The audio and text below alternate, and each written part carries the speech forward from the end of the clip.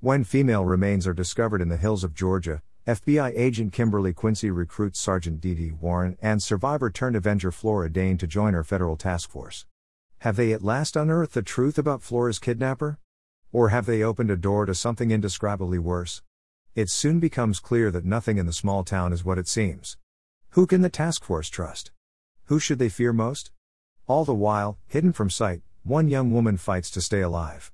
Robbed of her voice years ago, she has one chance to reach out to Kimberly and Dee to be seen by someone who can help her, and to exact revenge for all the evil she's witnessed. With the girl's life hanging in the balance, Kimberly and Dee must summon their skills to crack the most disturbing case of their careers, while Flora must confront her own nightmarish past once and for all. Powerful people thought they could get away with anything. They are about to be proved wrong. In the midst of quarantine, I had this novel gifted to me. I allowed it to sit on my shelf for a couple of months while I knocked off some other reads that I had lined up.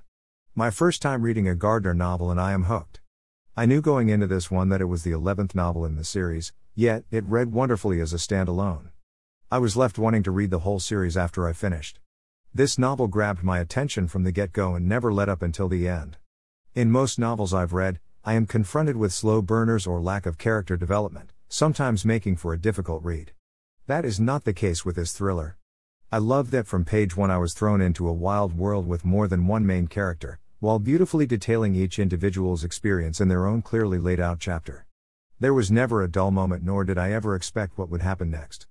The character depth and growth throughout could not have been better. I loved watching each character blossom as the story unfolded until the most satisfying ending. In Gardner's newest release, you are introduced to FBI agent Kimberly Quincy and Sergeant Dee Warren.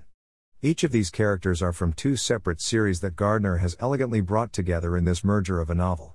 In the midst of it, Gardner introduces Flora and Bonita as two other main characters whom end up developing the most throughout. Flora is the survivor of a horrid kidnapping, forcing her into over a year of being held as a sex slave. Flora is recruited by Agent Quincy and Sergeant Warren to help solve a case of unexplained findings. As the team arrives and their investigation begins, they are soon thrown into a darker world than they could have ever expected. A young girl they call Bonita knows the secrets of this small town yet lacks the ability to talk, trying to survive a secret evil with dangers of human trafficking all around. Who can the team trust and who is part of trade? There really isn't a single complaint I have about this novel. I absolutely loved everything about it, beginning all the way to the end. I greatly enjoyed Gardner's writing style. It flowed effortlessly and was easy to follow. I enjoyed how each chapter was headed by a character, detailing mainly on their individual experiences or highlighting their place in the plot.